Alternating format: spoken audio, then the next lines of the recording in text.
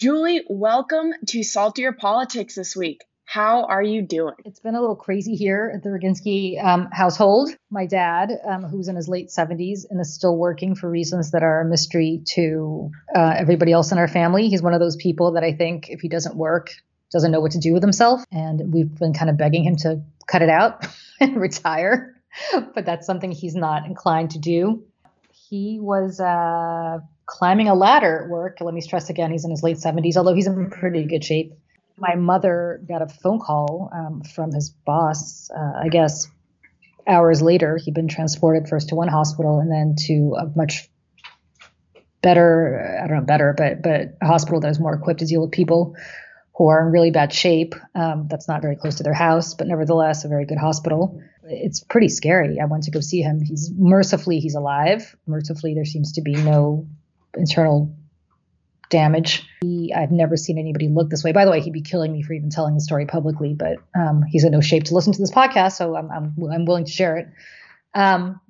Crazy. I went to go see him. He has a broken shoulder, a broken arm, a broken nose. Oh my God. I have never seen. I mean, he looks like he went 20 rounds with Sonny Liston in the rink. Both of his eyes are swollen shut. He just does not look like he looks like he's been beaten to a pulp.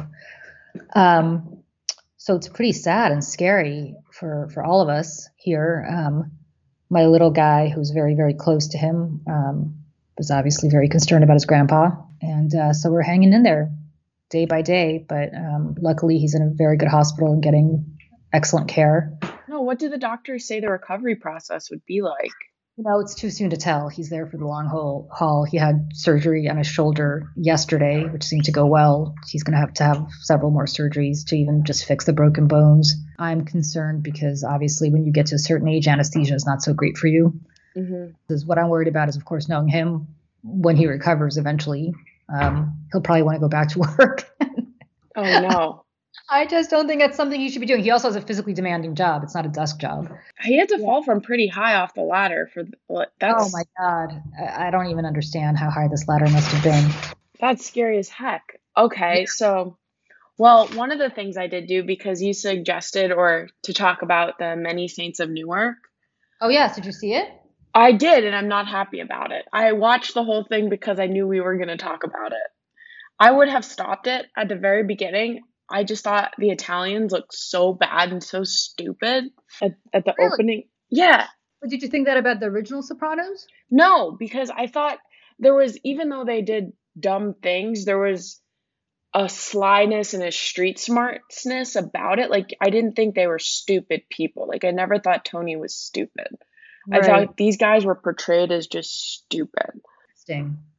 Yeah, my dad actually, like, I talked to him about it. He watched it, and he's like, he was offended. He's like, I was offended by this portrayal because, and my dad grew up in Really? Providence, yeah, and he's like, having lived around like mobsters and stuff, and he's like, I never thought they were this stupid, or I never got that feeling that they were stupid. That's interesting. When the original Sopranos came out, there were politicians of Italian descent in North Jersey, where this was all taking place, who really were offended about the stereotyping of Italians, and just the stereotype of them obviously being mobbed up and yada yada. And I'm not Italian, so it's hard for me to obviously speak about this from a personal standpoint. But I didn't think that. I mean, I think it was a show about the mafia, right? So and about the Italian mob.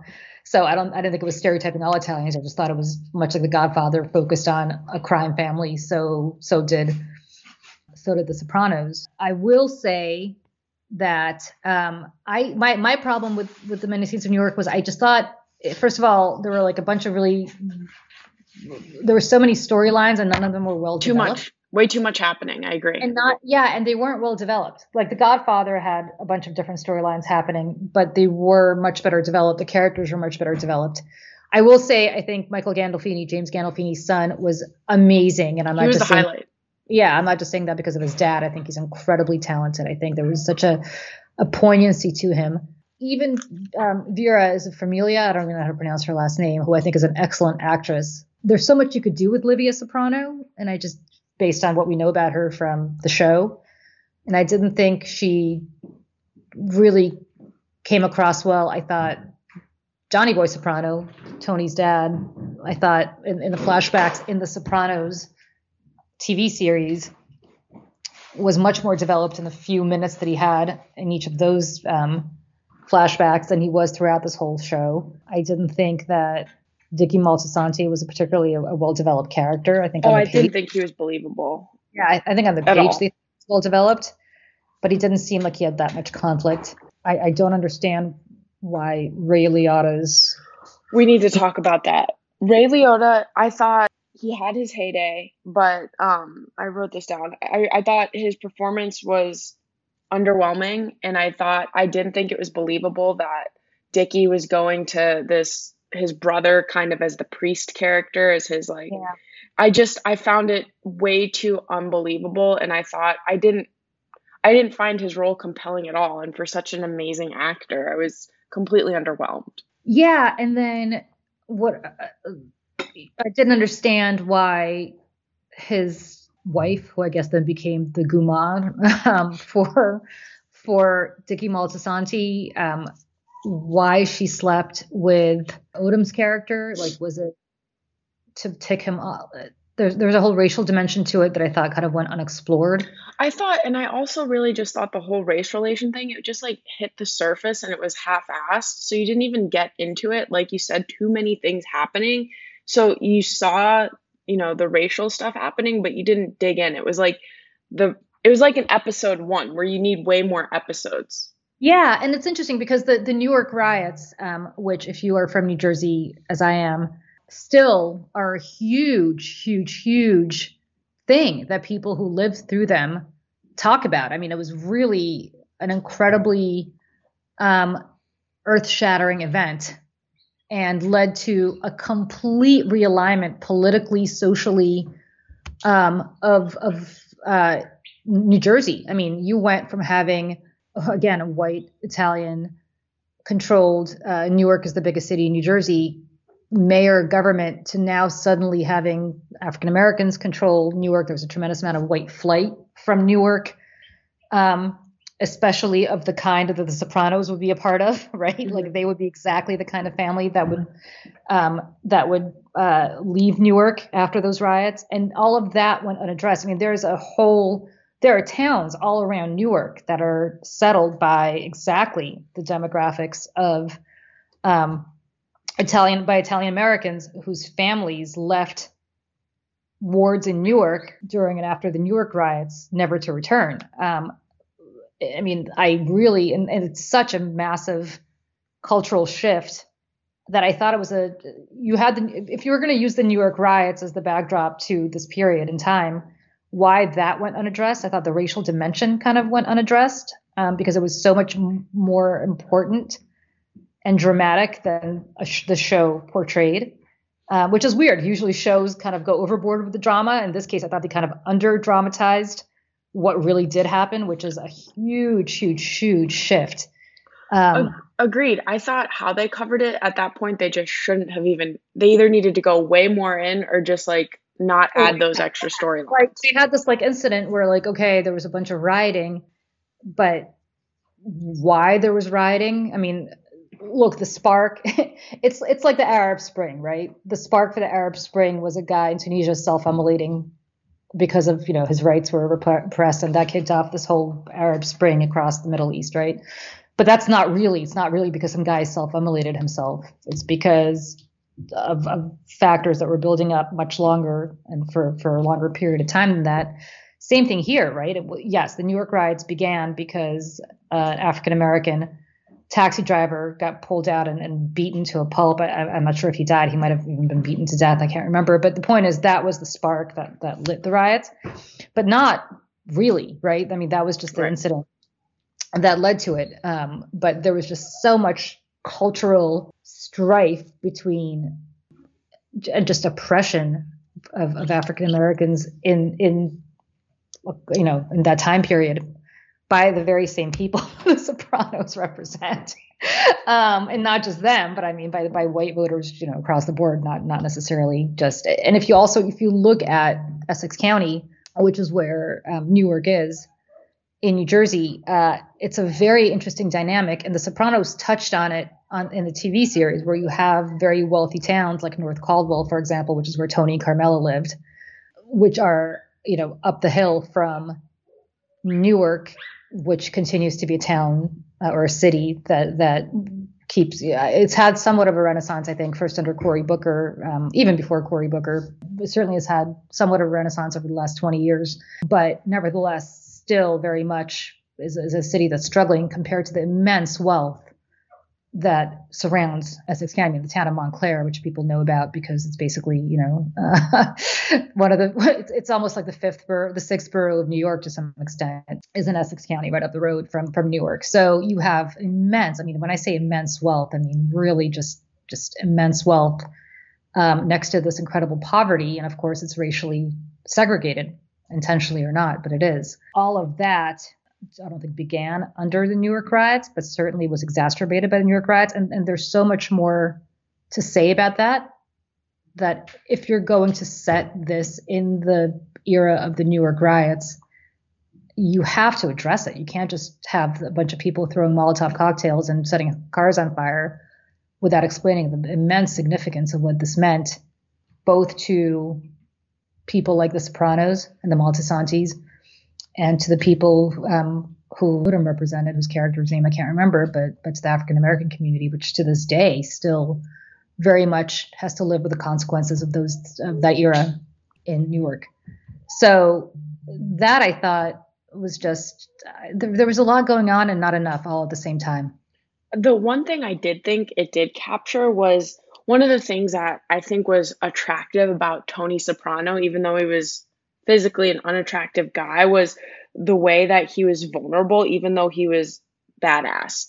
And I thought young Tony really showed that vulnerability even while talking to the guidance counselor, because that, I think, is what made an older Tony Soprano sexy, like to attractive women. Not only the power, but the way he could open up and be vulnerable, which I thought was super unique. And I'm glad. Again, the only savior of this film was young Tony Soprano. I think they didn't do an origin story on Tony Soprano because they didn't delve enough into the origin story, and they didn't do a Dickie Moltisanti story, right? Like there's a story to be told about Christopher's father who kind of loomed over the Sopranos without ever appearing in the Sopranos, even in flashback, I don't think. So you had to really choose one or the other, but by choosing both, they didn't really delve enough either. And there was a lot of stunt casting. Look, Ray Liotta was a stunt cast because of, Goodfellas. I thought that casting Connie from The Godfather as the guidance counselor. That was really good. First of all, when she said that Tony remembered that his mother used to snuggle up in bed with him and read to him, seems like out of left field. I mean, that's nothing that we ever saw any part of Livia Soprano do, or you think that she would do. So that was kind of a, if she would do that, what changed to have her not do that anymore? Janice, who was such a great character in The Sopranos, I think wasn't as developed there as she was even in flashbacks as a little girl on the show. So I don't know. I mean, I'm all for more Sopranos prequels. I don't know that this was the prequel. They should have broken this prequel up into 3 different prequels, right? And just done that. Well, I did like Corrado killing Dickie. I thought that tracked in the theme of The Sopranos. You disrespect me, I'll kill you. Yeah, I guess. Yes, that Uncle Junior was this guy that kind of set Tony off on this whole path. And then again, also like they kind of beat you over the head a little bit too much with Tony supposed to meet Dickie, who's dead, at the site of the last scene of The Sopranos where Tony may or may not be dead as well. Like that was a little too cute and clever, I thought. By the way, that place is fantastic. If anybody's ever in Essex County, go to that ice cream parlor. It's really good. Really? Oh yeah, it's amazing. I mean, all these places are real. Satriale's is not real, but that ice cream parlor is definitely real. Yeah, a lot of those places are real. Oh, there's one more point. For my dad, the high point for him, he was like, when Dickie brought the Schvoyadel to Ray Liotta in jail, my dad was like, it was like, kill the brother, bring him the Schvoyadel, leave the body, take the cannoli. That was like... Yes. Yeah, I just thought it was too, I don't know. Yeah.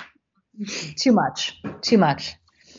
So, but I do think this marks the first time you and I agree on a movie or Yeah, on a show. because typically you have horrible taste in TV shows, as we all have established. I The mean, next one you need to watch is Squid Game. yeah, I'm not watching Squid Game. I actually was warned about Squid Game by some parents at my son's soccer tournament this weekend, and apparently Squid Game is like the worst thing on earth, they said. So I'm not watching Squid Game. I don't I know what wouldn't to call it that. It's pretty much all these people who are in financial straits get asked to do this game, and they end up being 6 kids games, like red light, green light. But if you lose, you get shot and die. So like you lose, the stakes are you lose the game, you die. So do. each round there's less and less people, but the prize money gets bigger and bigger and bigger.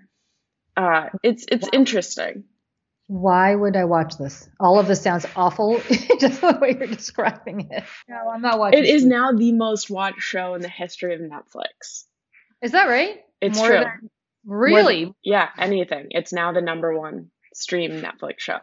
Well, as you remember, the second most streamed Netflix show I also did not like. It's Shonda Rhimes one. Oh yeah, okay. Oh yeah, Bridgerton. Yeah. Which did you like that? I thought it was okay. Like it was nice when it hit during the pandemic. You're like, okay, this is the kind of content I could be okay with. No. No? No. Okay. Okay. Well, all right. So switching gears a little bit, I thought it would be interesting to kind of ask you what kind of politics makes you salty? We always ask what makes us salty, but like, are there certain gender politics, class politics, all of them can make you salty? But is there something like right now that's really particularly making you salty? I'm glad you asked that question. I just had this discussion with somebody today. People who are constantly talking about DEI, but then doing things that are contrary to the mission. So I'll give you a great example. Thank you for asking. Because at Lift Our Voices, we really focus on this quite a bit. Forced arbitration, which is a complicated issue. It's actually not complicated, but people don't understand it, which basically means that if you get racially discriminated against or gender discrimination or harassed or anything else, by 2024, 80% of non-union workers will be bound by forced arbitration, which means that you cannot sue. You have to go into a private secret chamber where 98% of the time, people don't even bring claims because they know that 98% of that time, they will get no compensation at all. These statistics are jarring too, because you're set up to lose. I'll give you more statistics. The people most bound by forced arbitration are African American voters. Not voters, excuse me, African American workers. Almost 60%. I think it's something like 59.4%. Next up, as you could imagine, are women. Guess who's least affected by this? White guys. And so you have all of these companies who are setting up, thanks to the Black Lives Matter movement and thanks to the Me Too movement, all of these diversity and inclusion departments and HR and we're all about diversity and inclusion. And every time you see them advertising, if you noticed, every single ad on TV right now has biracial couples. And so they're really publicly trying to align themselves to these great civil rights movements, except they are using the very mechanisms that have oppressed African American workers, Latino workers, and women for years and continue to increase at a rapid pace. 2% of people in 1991 were bound by forced arbitration. By 2024, it's going to be more than 80% of non-union workers.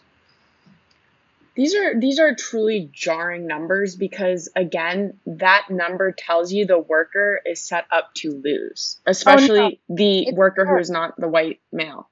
Oh my God, it's awful, awful, awful, awful. And so that's really what's irritating me, because I spend an inordinate amount of time of my day on the phone with companies that talk consistently about diversity and inclusion and how, they're putting women in positions of influence, or they're putting African Americans in positions of influence. And the reality is, of course, they're not. They're not, because they're setting these very people up to fail as long as they have things like forced arbitration in place. And so the politics of what they say and what they do are tremendously out of alignment. And that's really what irritates me. And they're going to be forced to change this through legislation sooner rather than later.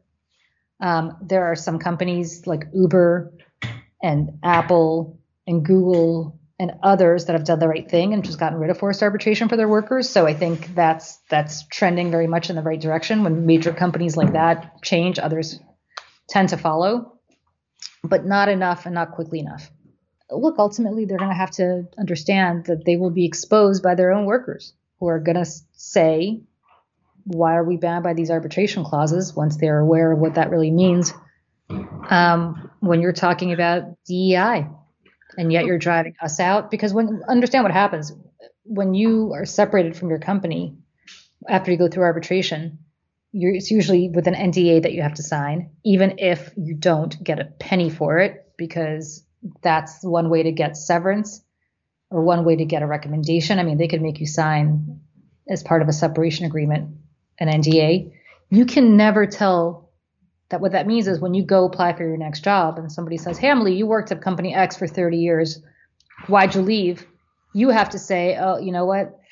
I can't tell you. Can't talk about that. Well, who's going to hire you? You sound like you did something wrong. You sound like you did something sketchy. No surprise, the vast majority of these women or African-American workers or Latino workers never work in their chosen field again. How interesting too, because you're working, say it was a media company. For me, it's like my career is media. So therefore me getting another job in media becomes nearly impossible because these jobs hinge on who you know, recommendations.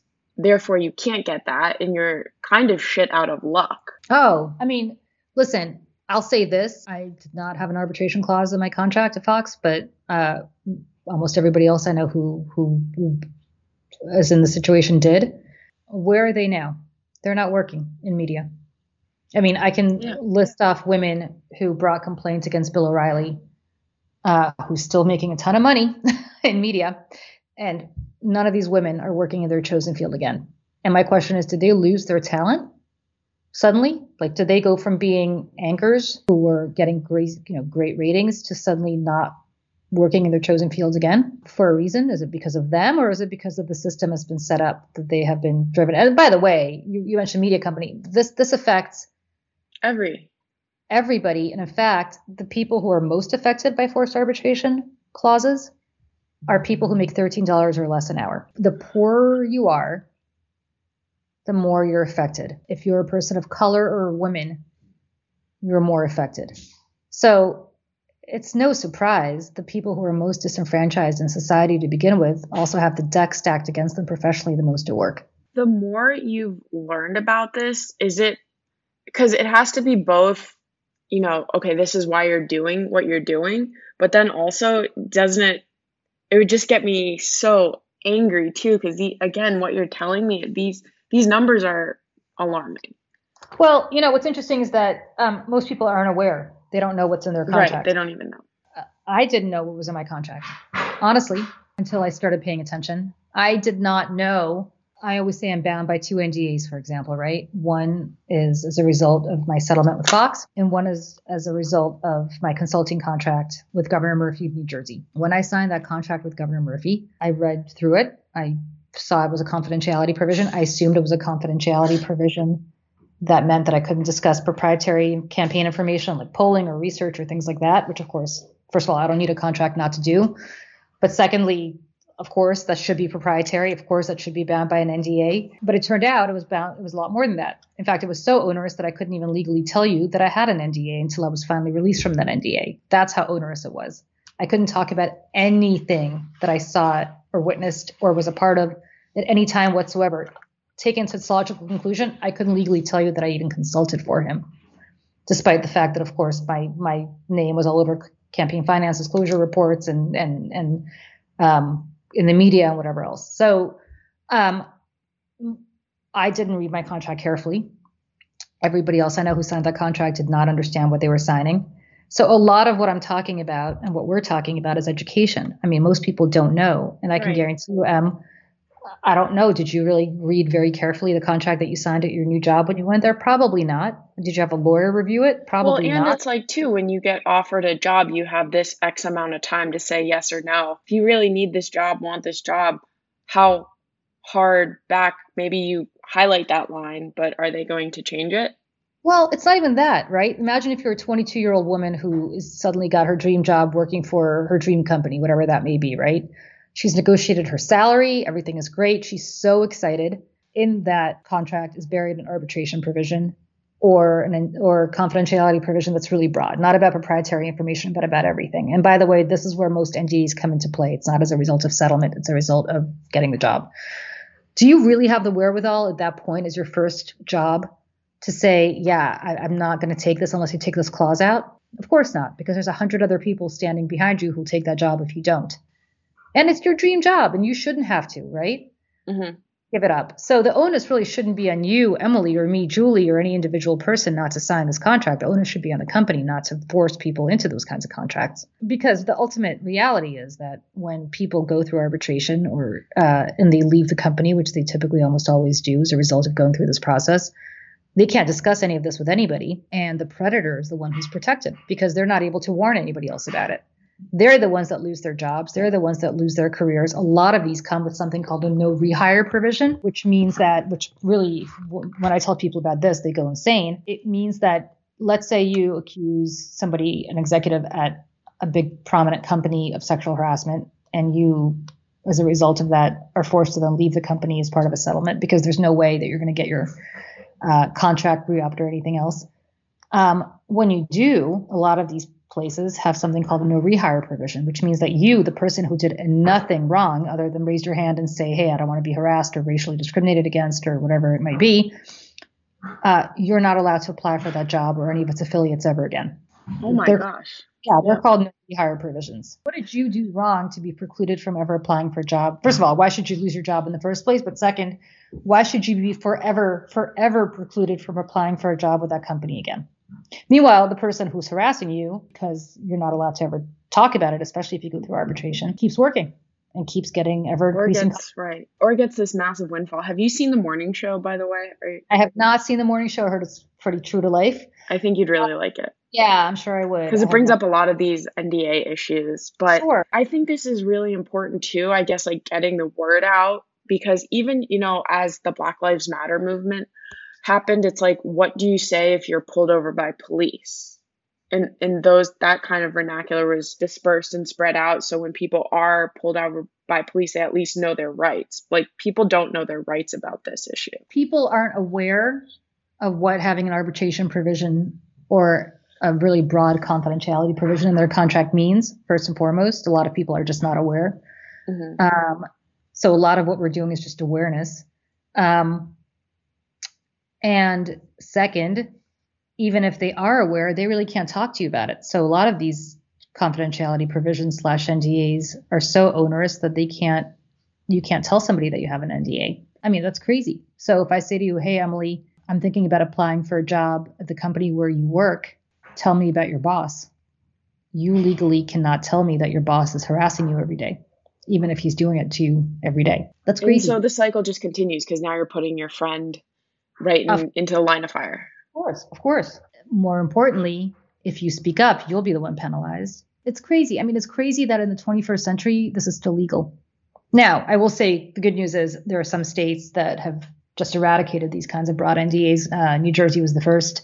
California just did, which is fantastic because California is so huge. It's 1/6 of the economy, obviously, or whatever the number is. It's tremendous. I mean, if you're based in Hollywood or you're based in Silicon Valley now, you can't do that. You can't do what Harvey Weinstein did to all these women, which is bind them to NDAs to such an extent, even as a result of settlement or as a result of employment, where they can't talk about this stuff ever again. That's massive. What are the next states that, I mean, obviously we want all 50 states, but what are the next, I guess, pieces of legislation that you and Lift Our Voices are looking at? Well, it's interesting. In Massachusetts, which everybody thinks is a very progressive state, there's we just testified at a hearing up in Massachusetts. I want to say that maybe a month or so ago. There's a great state senator named Diana DeZolio who is pushing an NDA ban, couldn't get anywhere. So really narrowed it down where she said, now, if you care about taxpayers, you're really going to be outraged about this. If you are, the only thing this legislation asks for is if you are settling sexual harassment complaints with taxpayer dollars, right? So if you're a mayor and you sexually harassed, I don't know, somebody in the public works department, and that woman sued and she's getting a settlement, You can't attach an NDA to that settlement because the taxpayers should know what they're paying for, right? It's coming out of their pocket because this is being settled with taxpayer dollars. And even there, that bill they haven't moved it. Even that's too much. Oh my gosh. It's crazy. It's crazy. New York State, even after all the Cuomo stuff, does not have the NDA ban on this kind of stuff that they should. New York really should follow in California's footsteps, but has not, and New Jersey's footsteps, but has not. To this extent, they have somewhat of an NDA ban, but only, there's so many loopholes attached to it that it might as well be toothless. So what can audience member listening at home or someone like me do who is just, an employee, and what advice would you give? I would really urge everybody to take a look at their contracts just to know what they're doing. 2, I think it's very important for people to understand that they should organize. I mean, the Google walkout, which everybody forgets, began because of arbitration. Okay. It was started by one woman, and that's something that people need to understand. But I also appreciate why one person might be afraid to rock the boat. You should organize your workplace to make sure that there's more of you, and lobby your legislature to change the laws on this. On arbitration, it has to be done through the federal government. So I strongly urge there's a piece of legislation that Lift Our Voices is really behind. That's co-sponsored, ironically enough, Talk About Strange Bedfellows by Lindsey Graham and Kirsten Gillibrand in the Senate, that would ban forced arbitration for sexual harassment and assault. I would strongly urge people to contact their representatives to support it. On NDAs, that could be addressed at the state level. Arbitration cannot, because of the Federal Arbitration Act. It's preempted by federal law, but it has to be addressed federally. But on NDAs, if you live in Massachusetts, definitely contact your governor, your legislature, Charlie Baker, your governor, or your state legislators. But and also that's too. It's again, like you said so many times, it's bipartisan. Lindsey Graham and Kristen Gillibrand, like polar opposites. Well, but this is what people have to understand. This is not a partisan issue. Right. Because there have been people who have abused NDAs. I'll give you a great example. Phil Murphy, Democrat of New Jersey, puts himself out as a progressive, had the strongest, most awful NDA policy on his campaign that I've ever seen. I mean, disgraceful. Donald Trump, too. Mm-hmm. I mean, the two of them had virtually identical NDA requirements. So it's not a partisan issue. There are people who support it on both sides. There are people who oppose it on both sides. In Massachusetts, the Republican governor and the Democratic Speaker of the House both oppose even letting the taxpayers know what their money is being spent on when they settle these kinds of harassment complaints. So again, you don't have to be a Republican or a Democrat, because the truth of the matter is nobody asks you which party you belong to when they choose to harass you, right? Exactly. There are people who are great on this issue on both sides of the aisle. There are people who are awful. This is a completely apolitical issue in the sense that it's political, in the sense that it gets hopefully addressed through the political process. But it's apolitical in the sense that there are people on both sides of the aisle who do this kind of thing, and it should not be ascribed to one party or another. I agree. So that is policy that is making me salty on the hypocrisy side. I'm so glad you asked. I think this is an important question that we can move forward and ask other guests. Your answer has I've learned probably 5 bullet points from your answer, and that was really interesting.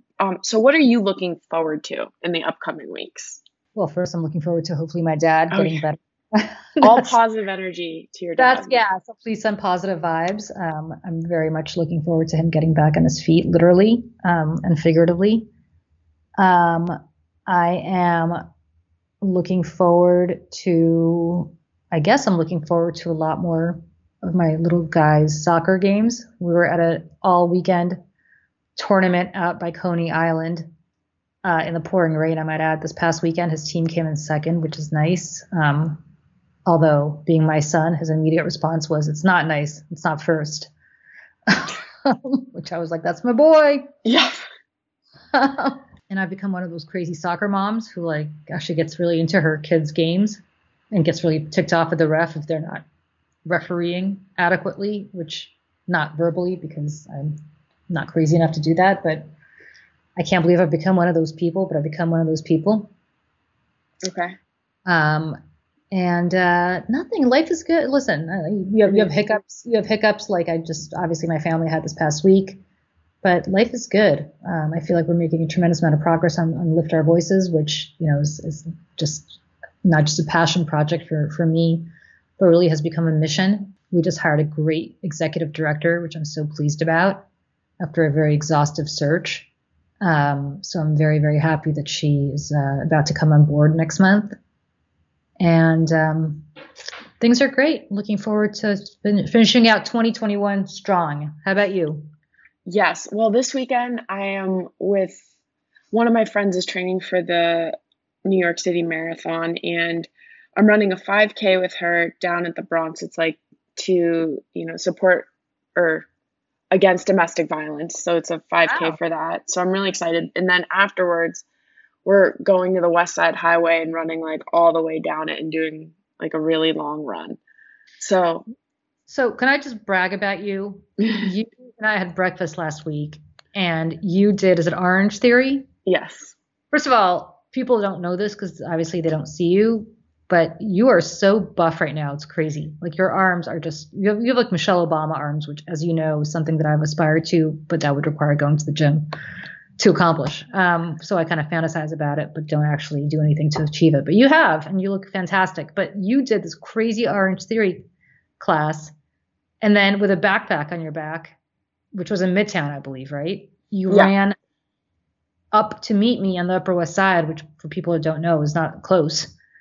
So after you did this incredible, grueling class, you still ran it like 3 or 4 miles up to me, which is insane and amazing. And I'm so proud of you for doing that. And I'm kind of vicariously living through you because I don't think I can run from here to my bedroom right now as I sit in my living room.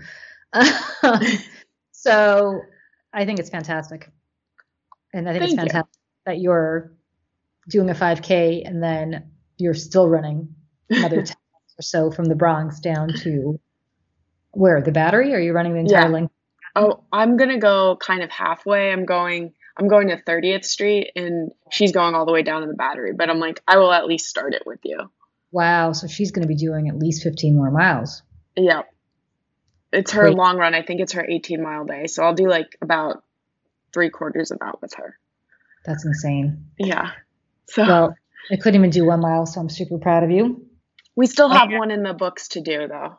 Me? Yeah, I have to. I did promise you a 5K, so I have to actually train for that. Which, as we know, I'm not doing anything to accomplish anytime soon, but I will. On paper, I'm absolutely doing it. Awesome. So that's it. That's what's going on. It was so great catching up with you. Back at you. We'll do this again soon, and I'm excited.